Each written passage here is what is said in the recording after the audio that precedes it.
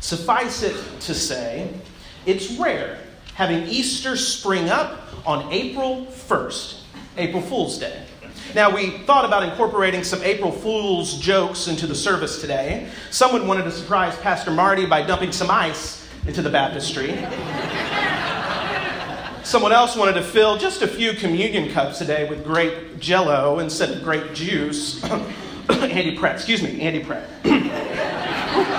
Sorry, I got a frog in my throat from being up so early this morning. I don't think that one happened, but well, I guess we'll find out.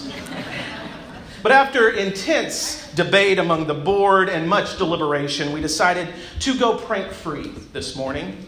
Nothing today but the well-known Easter hymns, a very warm baptistry, I hope, and the familiar gospel story.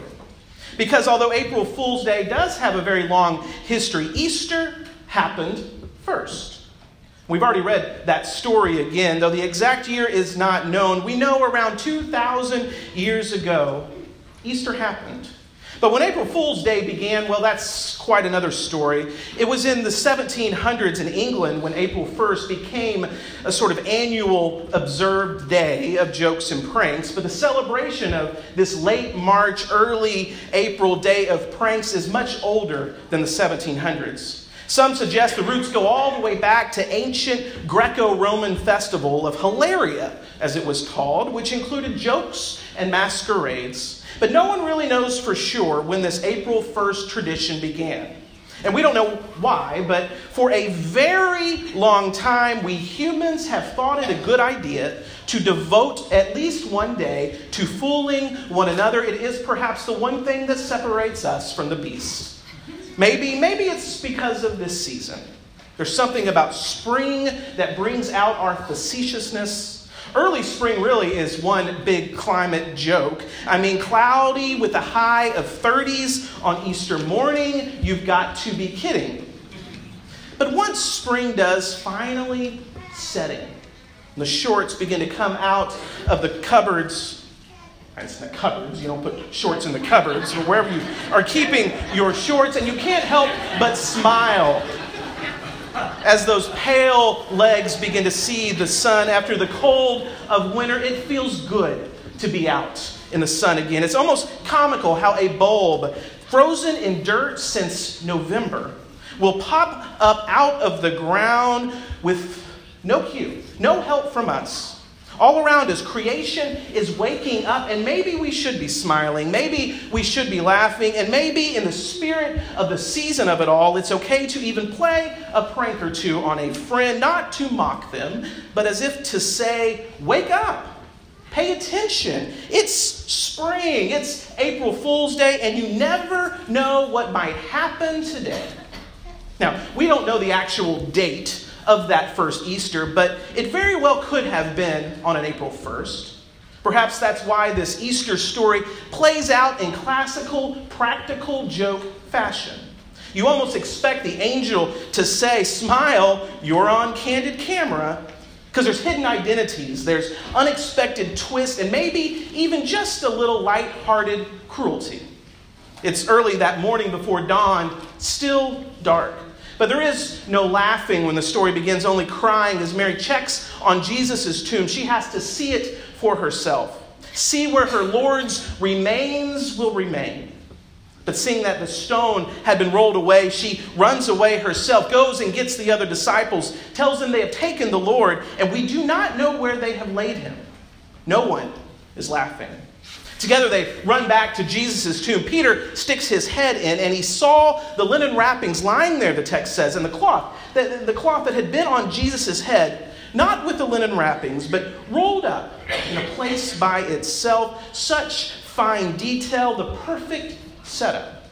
But here's what's really funny to me. When the men see all this, they just go home. They don't wait for the punchline to see how this plays out. But Mary stays there. She's weeping outside of the tomb. When she finally gets up the nerve to look inside, it's not empty after all. There are two angels in there. Why are you weeping, they say. If they're trying to be funny, it comes off as a bit cruel. Isn't it obvious why she is weeping? They have taken away my Lord, and I do not know where they laid him. And that's when Mary hears something from behind her. It's a man's voice. "Why are you weeping?" the man says to Mary. "Whom are you looking for?" The same cruel joke, only more so. Mary thinks he's the gardener and begins to yell at him, "Sir, if you've taken him away, tell me where you've laid him, and I will take him away." It all seems pretty foolish when you think about it, her understanding of the story. But what other explanation could there be?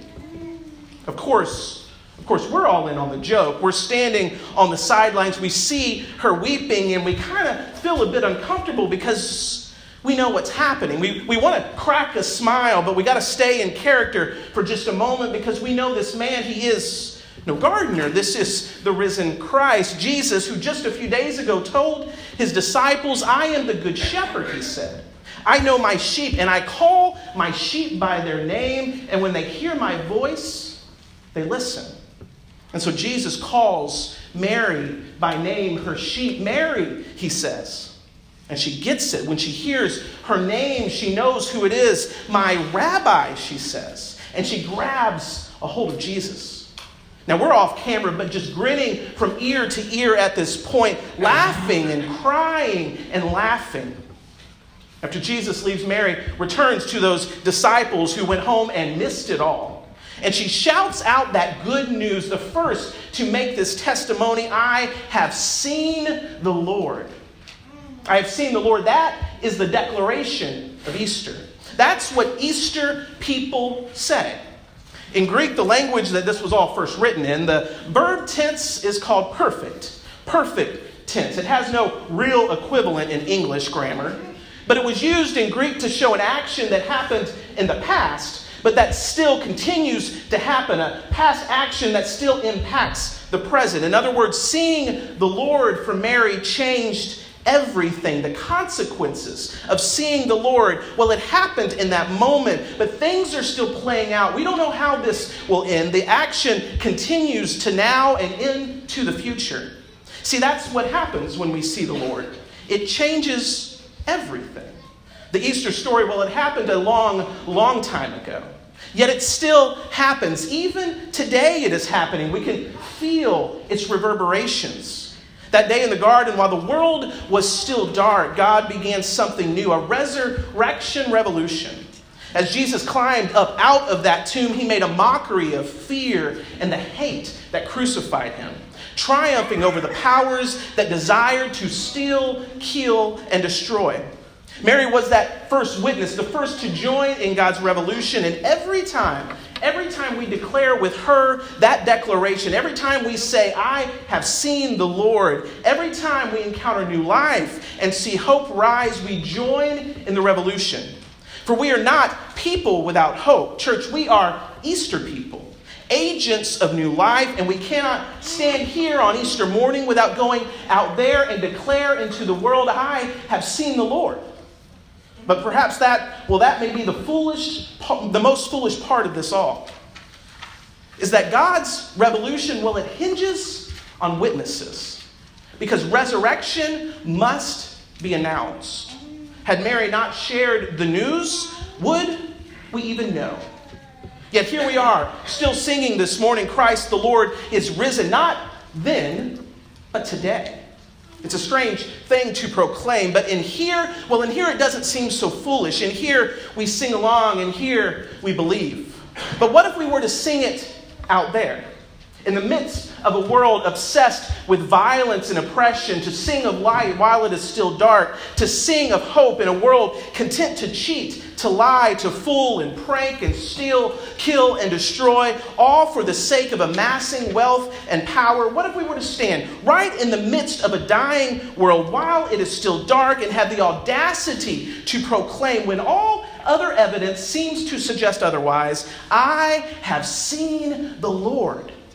To say that resurrection is happening, that death is not the end, and justice will be defeated, and goodness and peace and love are winning.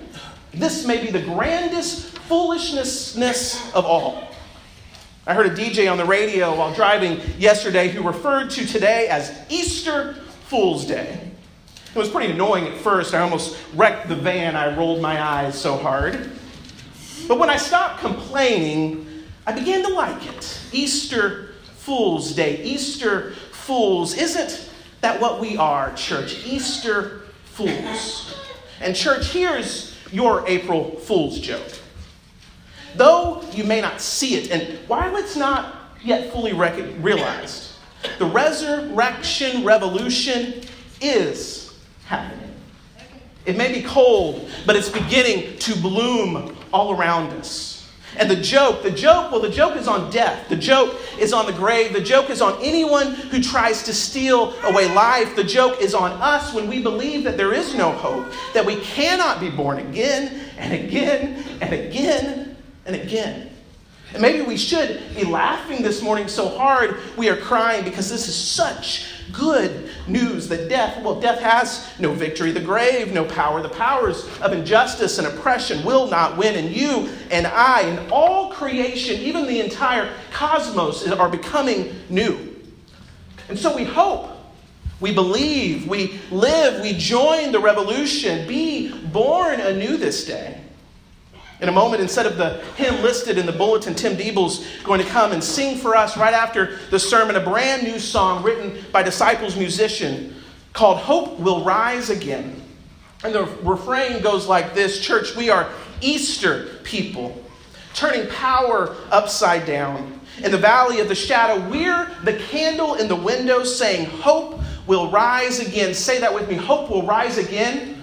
Hope will rise again. Everybody hear the story. Grace is given free, all together true forever. There is nowhere love can't reach. We are Easter people now, and hope will rise again. Hope will rise again. So let the walls be broken down. Revolution all around. We are Easter people, church. We are Easter fools, and hope will rise again. Hope will rise again. Hope is rising again. Don't you see it? Can you believe it? This is not a joke. No fooling. Amen?